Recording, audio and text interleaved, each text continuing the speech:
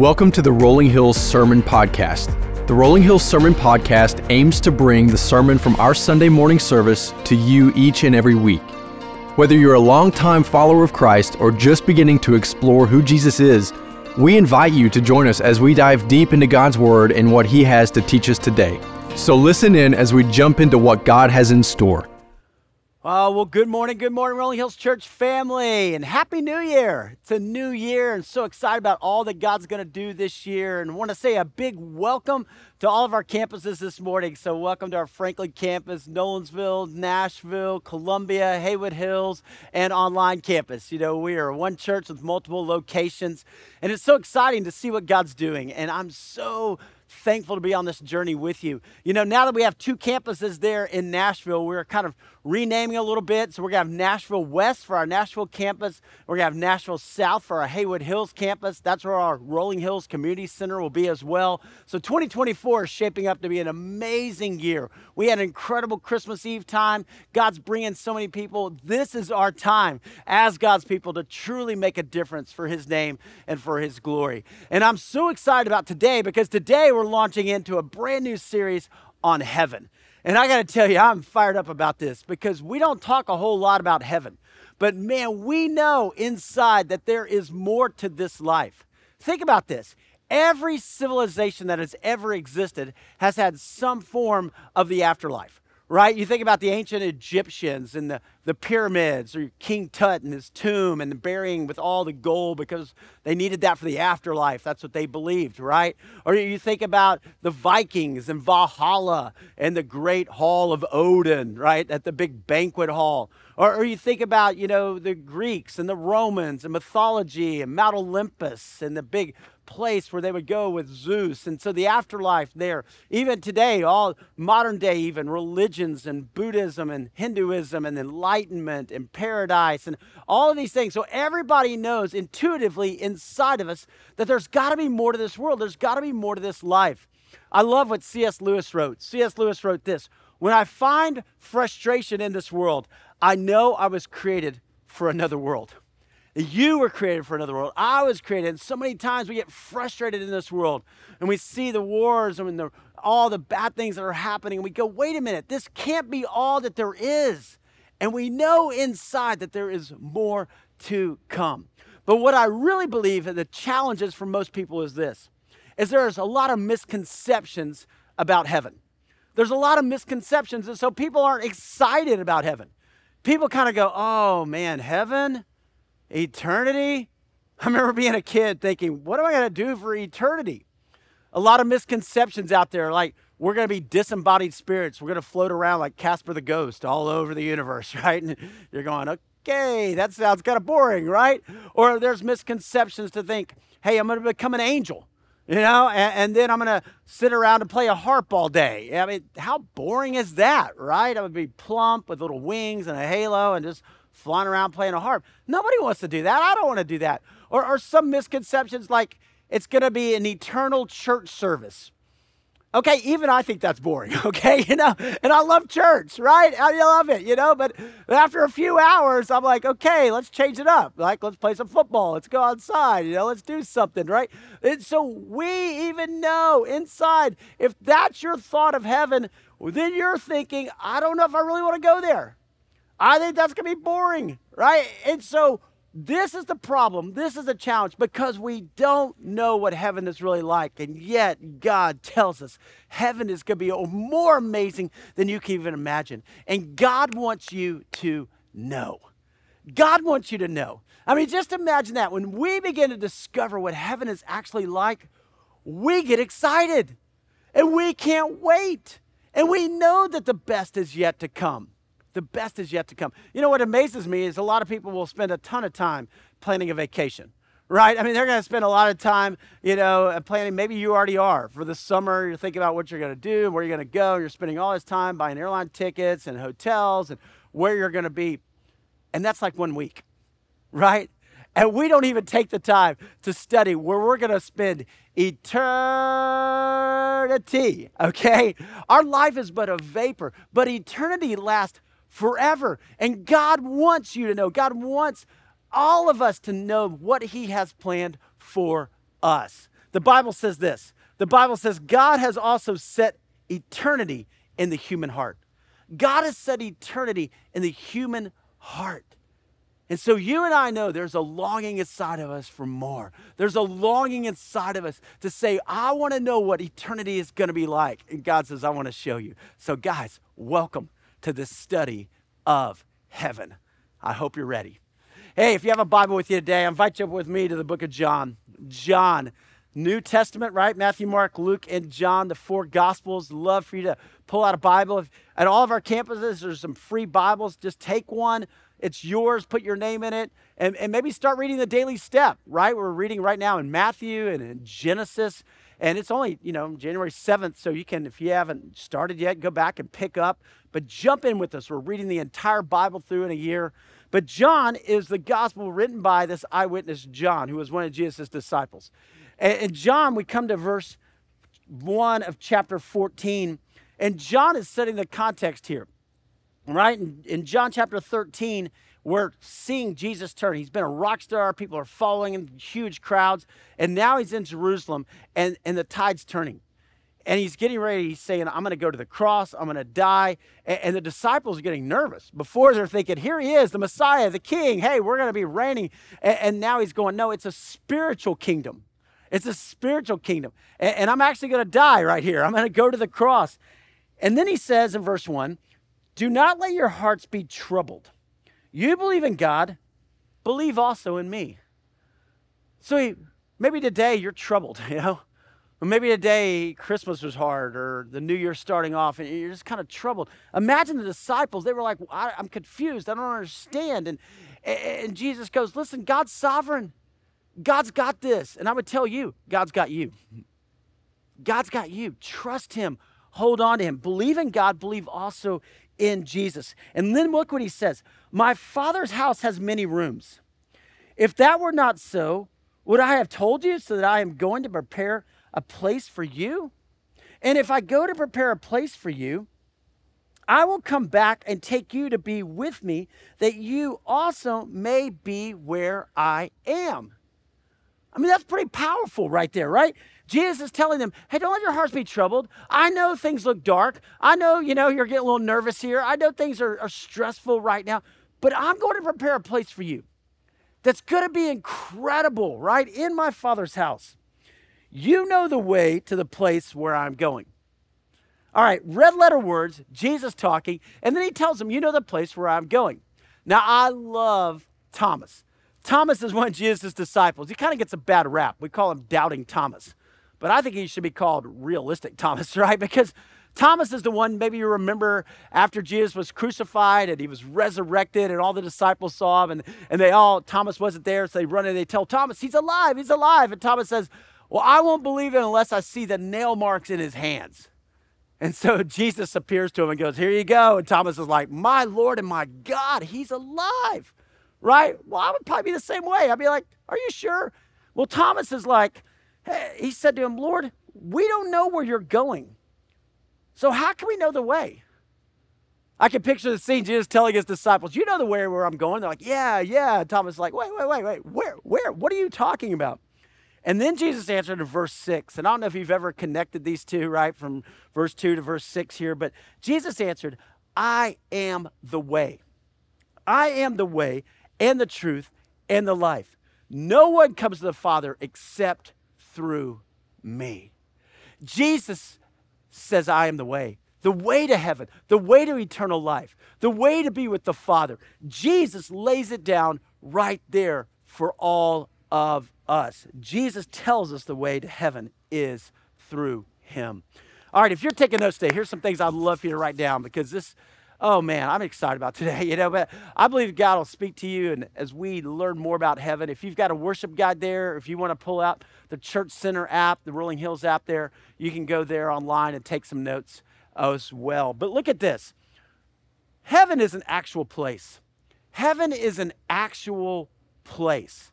I think that's important for us to know, right? We're not some disembodied spirits. It says, and if I go and prepare a place for you, I will come back and take you to be with me, that you also may be where I am. So I go to prepare a place.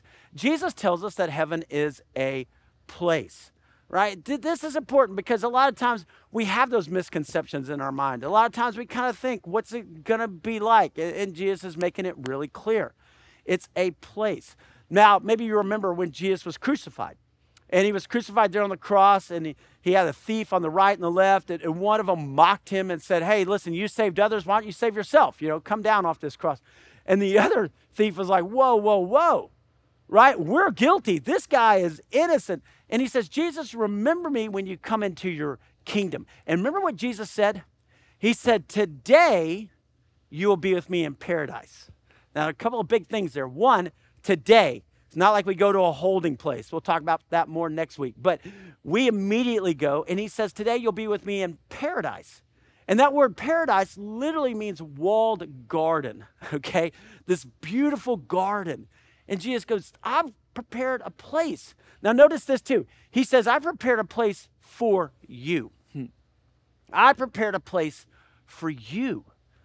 That's pretty amazing, right? Why? Because God created you. God knows how you are. God created all those joys in you, all those passions in you, all that creativity in you. And a lot of times we do get frustrated in this world.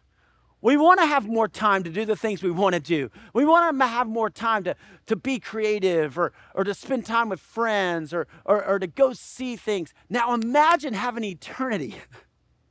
Okay, think about that. Imagine having eternity to do the things that you were created to do. To be fully alive, to be fully you. How awesome is that? I mean, the joy of travel, the joy of seeing things, the joy of spending time with friends, the joy of being creative. He says, I prepared a place for you. Now, listen, the Bible mentions heaven over 550 times. 550 times. You think God's making a point? Yes, he is. And the Bible talks a lot about heaven being up. A lot of people is like, where is heaven, And it says that they were staring up into the heavens, after Jesus' sins. They're looking up, that it's always up. It's always out there. Scientists tell us that there are 9 to 10 other dimensions outside of our time and space. And we've kind of started to figure this out now later on, right? We've started to see travel to the moon. We've started to see in space. And we know inside there's another dimension out there. There's something else out there. Well, heaven's out there, right? This place that you go to, this place that you reside. Now notice, heaven is the dwelling place of God.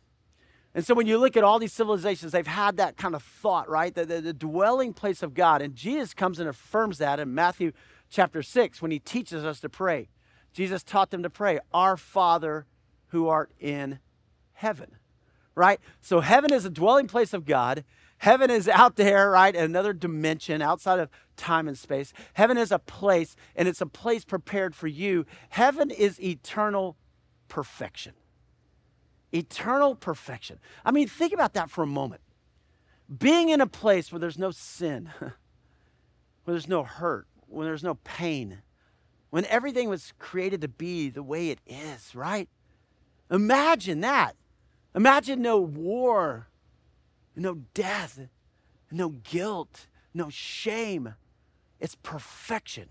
A place prepared for you. That ought to get you excited, right? That ought to just kind of well up inside of you. Now, it's important to note as you read through the scriptures that there's a temporary heaven and an eternal heaven, right? And we can get a little bit into eschatology where we talk about the end times and what's going to happen. But here's this verse found in the book of Revelation, chapter 4. It says, After this I looked, and there before me was a door standing open in heaven. And a voice I had first heard speaking to me like a trumpet said, Come up here and I will show you what must take place after this. So Revelation chapter 4. See, God wants you to know about heaven. God wants you to know about heaven. In fact, the whole book of Revelation, right? Talking about the end times, talking about what's going to happen. And God says, hey, look in, take a peek, and then write it down. Write it down so that everybody will know. This is important. The word revelation comes from the Latin word revelatio, which means to draw back the curtain. Draw back the curtain. So Revelation, last book of the Bible. Remember the Bible, 66 books all together, written by over 40 different authors throughout hundreds of years, but all tell the central story. Why? Because God's word is inspired. God's word was written by the Holy Spirit. And Revelation is the end. And sometimes you can get to a book and you don't just read the last chapter, do you? I mean, if you do that, sometimes you're going to be like, man, I don't understand it. Well, that's what happens with Revelation. A lot of people go, well, I just read Revelation, I don't get it. Well, you need it in the whole context of Scripture. And when you see that in the context of Scripture, God's saying, this is how it's all going to end. This is how it's all going to happen and go down for all eternity. Now, Revelation was written by the Apostle John. And John, who wrote that in John chapter 14, one of Jesus' disciples, Jews are very literal, okay? Very literal. So he's writing down the things. God pulls back the curtain. He's in exile on the island of Patmos. And God says, let me just show you what it's like. If you read on in Revelation chapter 4, he talks about 24 elders. 24 elders. What's he talking about there, right? You've got the 12 tribes of Israel in the Old Testament. You've got the 12 disciples in the New Testament. You see it all coming together there in heaven in worship, right? He talks about, even the lions. He talks about animals. You can see that in Revelation. People wonder, are there going to be animals in heaven? Yes, the lion and the lamb. You see these laying down together. You go in Revelation and you talk about the streets of gold and the pearly gates and how beautiful it is.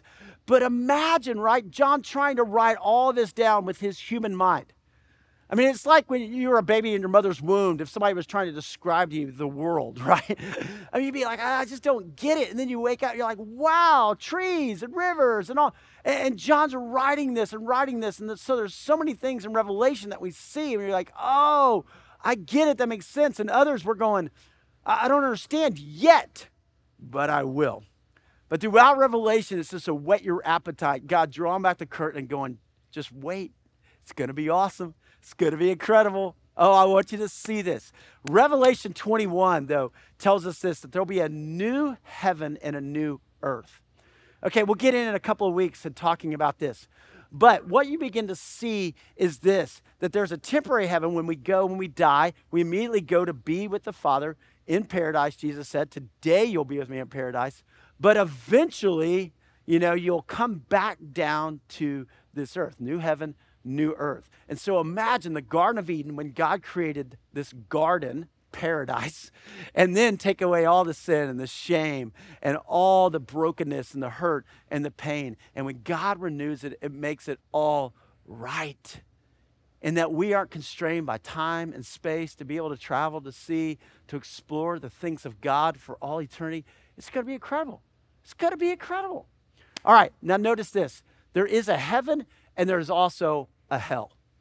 And this is important. When we talk about heaven, we have to talk about both, right? We have to talk about both. Here's what Jesus said. Jesus said this, do not be afraid of those who kill the body, right? The physical body is temporary, but cannot kill the soul, the spiritual. Rather be afraid of the one who can destroy both soul and body in hell. In hell. Jesus talked about heaven and hell. He talked about both. And that's important to see, right? C.S. Lewis says, I've never met anybody with a vibrant faith who didn't also believe in heaven, but also knew about hell. And we don't like hell, we don't, but it's a reality. If you go to Matthew chapter 25, Jesus is talking about the end times, and he says, there'll come a time when God will come and he'll separate the sheep from the goats, right? Those who believe in Jesus, have a relationship with him, from those who don't. And he'll say to the sheep, hey, enter into the inheritance prepared for you, heaven. But then he'll turn to the goats and he'll say this. Then he will say to those on his left, depart from me, you who are cursed, into eternal fire, prepared for the devil and his angels. Now notice this is important. It wasn't prepared for people. It was prepared for the devil and his angels. The devil is the one who rebelled against God. The devil is the one who was kicked out of heaven. The devil is the one who comes and tries to tempt you and me and distract us. Why? Because the devil knows he can't get to God. And so what does he do? He goes after God's children, right? You can do anything to me. It doesn't matter, right? But if you go after my kids, that's a whole different thing. And so he tries to pull God's kids away. And when people, man, they turn away from God, turn their backs on God, even as God's drawing them to himself. So when a person dies, they go to one of two places. They go to one of two places, right? Either heaven or hell. You see that. And the scriptures make that really clear. Death is simply the gateway to where we'll spend eternity. Death is simply the gateway, right, to where we will spend all of eternity. Jesus tells us a story in Luke chapter 16, and he makes this so clear right here. He says, there was a rich man who was dressed in purple and fine linen and lived in luxury every day. These are red letter words. These are the words of Jesus, okay? At his gate was laid a beggar named Lazarus, covered in sores and longing to eat what fell from the rich man's table. Even the dogs came and licked his sores. So you got this rich guy who doesn't even care about this beggar that's right there.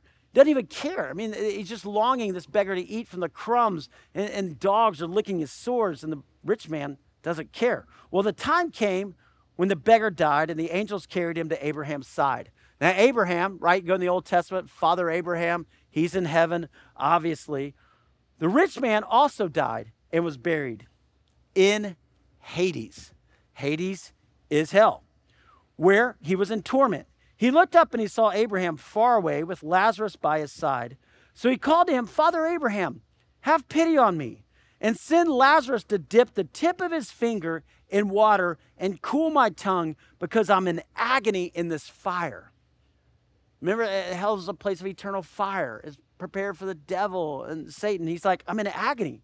But Abraham replied, Son, remember that in your lifetime you received good things, while Lazarus received bad things.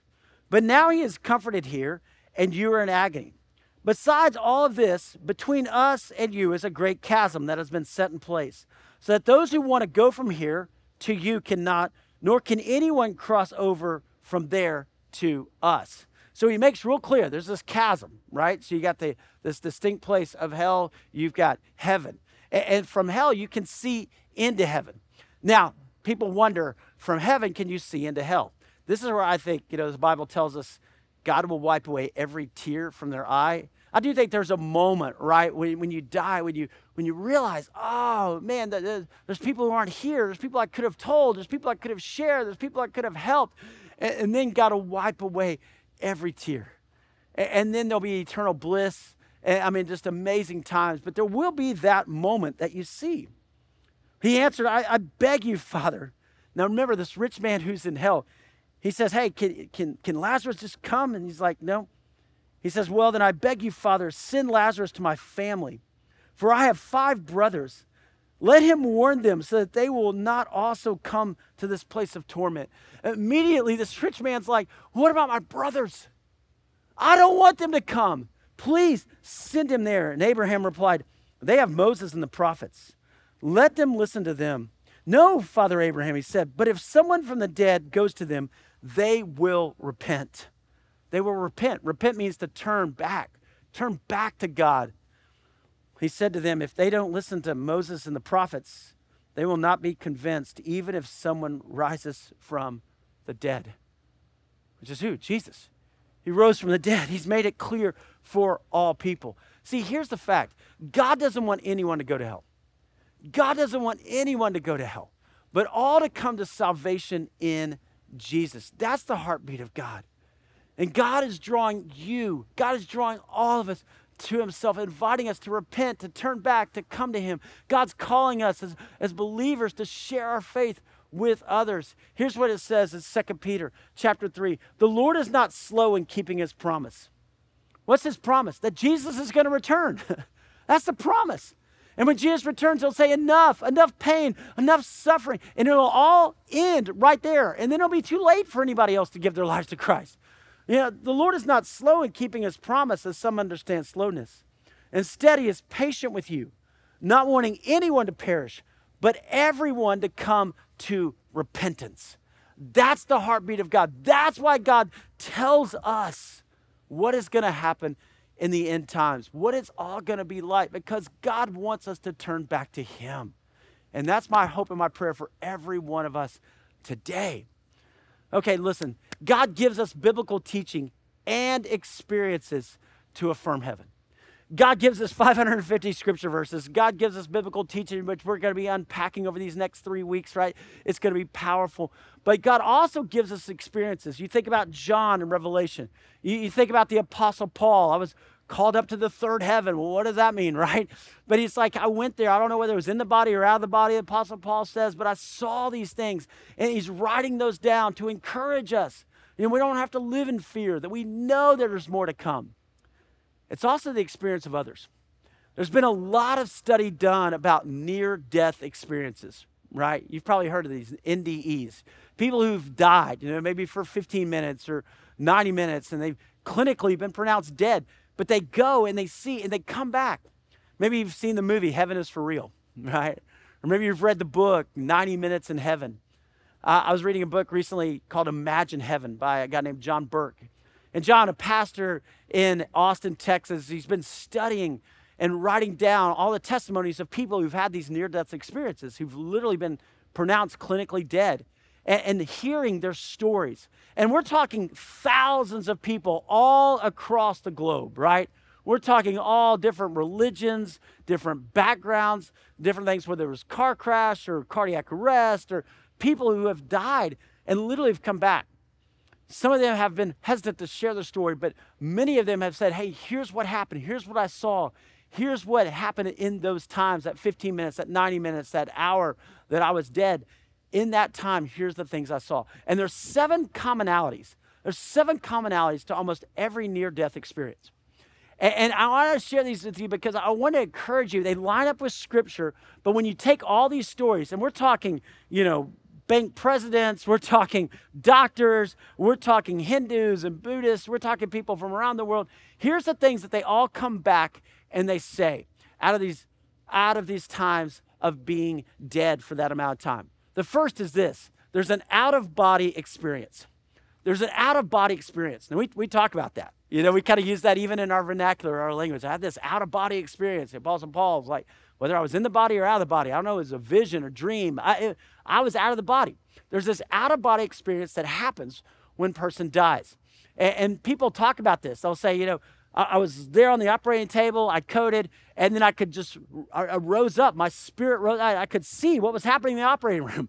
I could tell you. And they come back and they'll say, this doctor came in and they had a beard and they're like, yeah, how'd you know that, right? Or this one person said there was a tennis shoe on the roof of the hospital, and they go up there later and there is a shoe and they're like, how did you know that? People who are blind say, this is what I saw. I mean, it's amazing.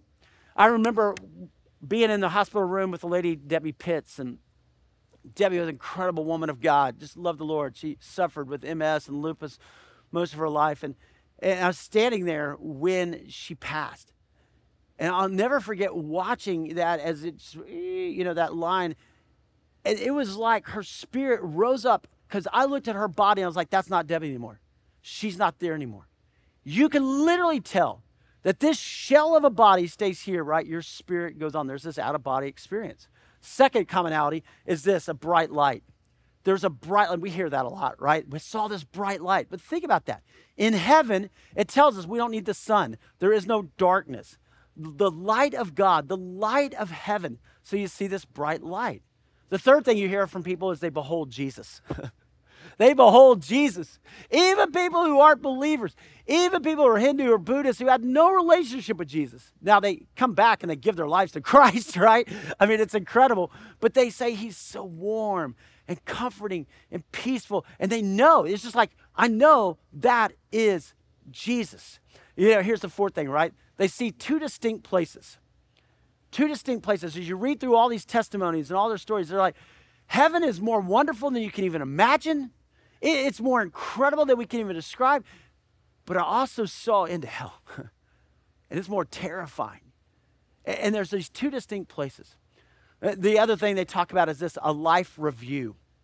We talk about that a lot. We say, man, my life flashed before my eyes, right? My life was there. But there is literally a life review that takes place where all of a sudden, all the things in your life, but every one of them would say it wasn't judgmental. It wasn't something where I was like, it was times where I noticed how I could have helped somebody, how I could have been more involved, how I could have invested in the things of God. And there was this review that came across. And in that moment, I knew the things that were important and the things that weren't. The things that were going to last and the things that weren't. And so you have this life review. And then all of them talk about knowing people in heaven. And how awesome is that, right? You know people in heaven. And we'll get into this more in the upcoming weeks. But how awesome, man.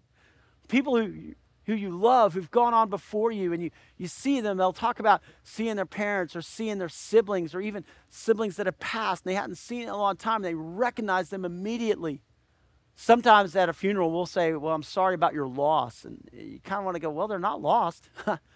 If they're a Christ follower, I know exactly where they are, right there in heaven. And you'll be with them again one day. And then the last thing they talk about is this feeling of being completely loved and accepted. That when you are in Christ, you stand there and you are not guilty of your sin. You are clothed in the righteousness of God Almighty. And you see Jesus, behold him, and you feel this love, you feel this acceptance. Can you imagine being fully known and fully accepted? That's heaven. That's heaven. You see, guys, for all of us, right? The mortality rate today is 100%. I mean, every one of us is going to die. And I pray you have a lot more years on this earth. I pray that you use those years to be the man or woman God created you to be. I pray that you use those years to make a difference for God's kingdom and for God's glory, that you love the people around you well. But one day, we'll all pass through that gate, right? Jesus said, I am the gate, right? I am the way. And we will stand before God. And he's going to ask us two questions. One, he's going to say, what did you do with my son Jesus? Right? Did you accept Christ? They separate the sheep from the goats, right? Did you ever make a profession of your faith? And if you haven't, why not today? Right here, right now. There comes a time when I confess my sins. I repent. That means to turn back to God. God, forgive me for these sins. And God, I want you to be the Lord of my life. And I want to follow you. I want to be a disciple of yours. The second question he's going to say is, what did you do with your life? Did you just use it for your own kingdom? To build your own stuff, right? You know, we'll talk about this more in the coming weeks, but listen, please. God's blessed you. God's given you opportunities. Let's make a difference together. About 6 years ago, I was in a restaurant over here in Cool Springs at Jason's Deli, and my phone rings, and I pick it up, and there are these friends of mine, and I recognize the number they get called, and I knew exactly where they were. They were in Hawaii. And I thought they were calling just to give me a hard time. Like, hey, we're in Hawaii and you're not. It's really cold there in Nashville and it's really warm and beautiful here in Hawaii. And so I answer the phone. I'm like, why are y'all even calling me, right? Like, well, what are you doing? You know, you're just gloating. You're giving me a hard time. And they go, no, seriously, Jeff, stop. Seriously, we need you to pray. And I was like, yeah, pray for what, right? You know, as you lay out on the beach. I mean, what am I praying for? And they go, no, on our phones, it just came across a text message that said, this is not a drill. Ballistic missiles have been launched at Hawaii. Take cover immediately. I was like, no, you're lying. What are you talking about? And they go, no, we're serious. And they said, people are freaking out. They said, everybody in the hotel, they're running around. They're scared to death. People are running and jumping in the ocean. People are crying. I said, are you sure? And they said, everybody got it. We went down and we asked the person in the hotel lobby. Everybody's got it, and they're going crazy. And I said, well, what are you doing? And they said, we're praying. They said, we're in our hotel room and we're gathered together and we're okay. And we just wanted you to pray for us, and we're going to put it on speakerphone and put it in the center of our circle right here. Would you just pray a prayer right now? Because we're getting ready to meet Jesus. And I love my friends. And in that moment, I prayed for them. But I also thought, God, you gave us a peace in the middle of not knowing, right? But we know that we have a Savior. We don't know when we're going to meet him, but we know that whenever that time comes that we can have peace because heaven awaits, because God is good, and because God loves you and he's prepared a place for you. Guys, listen. D.L. Moody, the great evangelist, he said this. He said, one day you're going to read in the newspaper, D.L. Moody died. Don't believe a word of it. For at that moment, I will be more alive than ever before. It's heaven, and it awaits you. I want to ask you to bow your head and close your eyes just for a moment. I don't know where you are today. Maybe today is a day of salvation. Maybe a day right where you sit, you go, Jesus, I want you to be the Lord of my life. I want to be sure. I want to know. And you can know without a doubt. When you say, Jesus, forgive me of my sins. I repent. I come to you. And I'm going to follow you the rest of my days. I want to be a disciple. I want to grow in my faith. Maybe for you, if you look at your life, you just kind of go, man, I've been living for the things of this world. I haven't been living for the things of God. And God, today, I want to be involved. I want to commit. I want the rest of my life to be the best of my life right now. God, today, I want to invest in the things that matter. My relationship with you, my relationship with my family, friends, my church, getting involved. God, this is my time.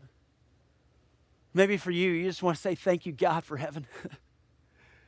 God, give me a sense of joy and expectancy at what is to come. And let me make the most of this time until that time comes. So, Father, here we are, your disciples. God, we are so thankful for your word. We're so thankful, God, that you tell us what is to come, that we don't have to live in fear. We don't have to live in guilt or in shame, that we are a new creation in Christ. The old is gone and the new has come. Thank you for heaven and the joy and the bliss that awaits. Thank you for Jesus, who is the way, the truth, the life, and that we could come to the Father today. Thank you for Jesus. And we love you and we dedicate the rest of our lives to you. It's in the beautiful name of Jesus that we pray. Amen. Thank you for listening to the Rolling Hills Sermon Podcast. Be sure to share this episode with any friends and family who may benefit from it. And make sure you subscribe to be notified so you never miss a sermon. If you want to learn more about Rolling Hills, download Church Center, our Rolling Hills app. Follow us on social media or visit our website at rollinghills.church. The Rolling Hills Sermon Podcast is a part of the Rolling Hills Podcast Network, available on Spotify, Apple Podcasts, and Google Podcasts. Thanks for tuning in.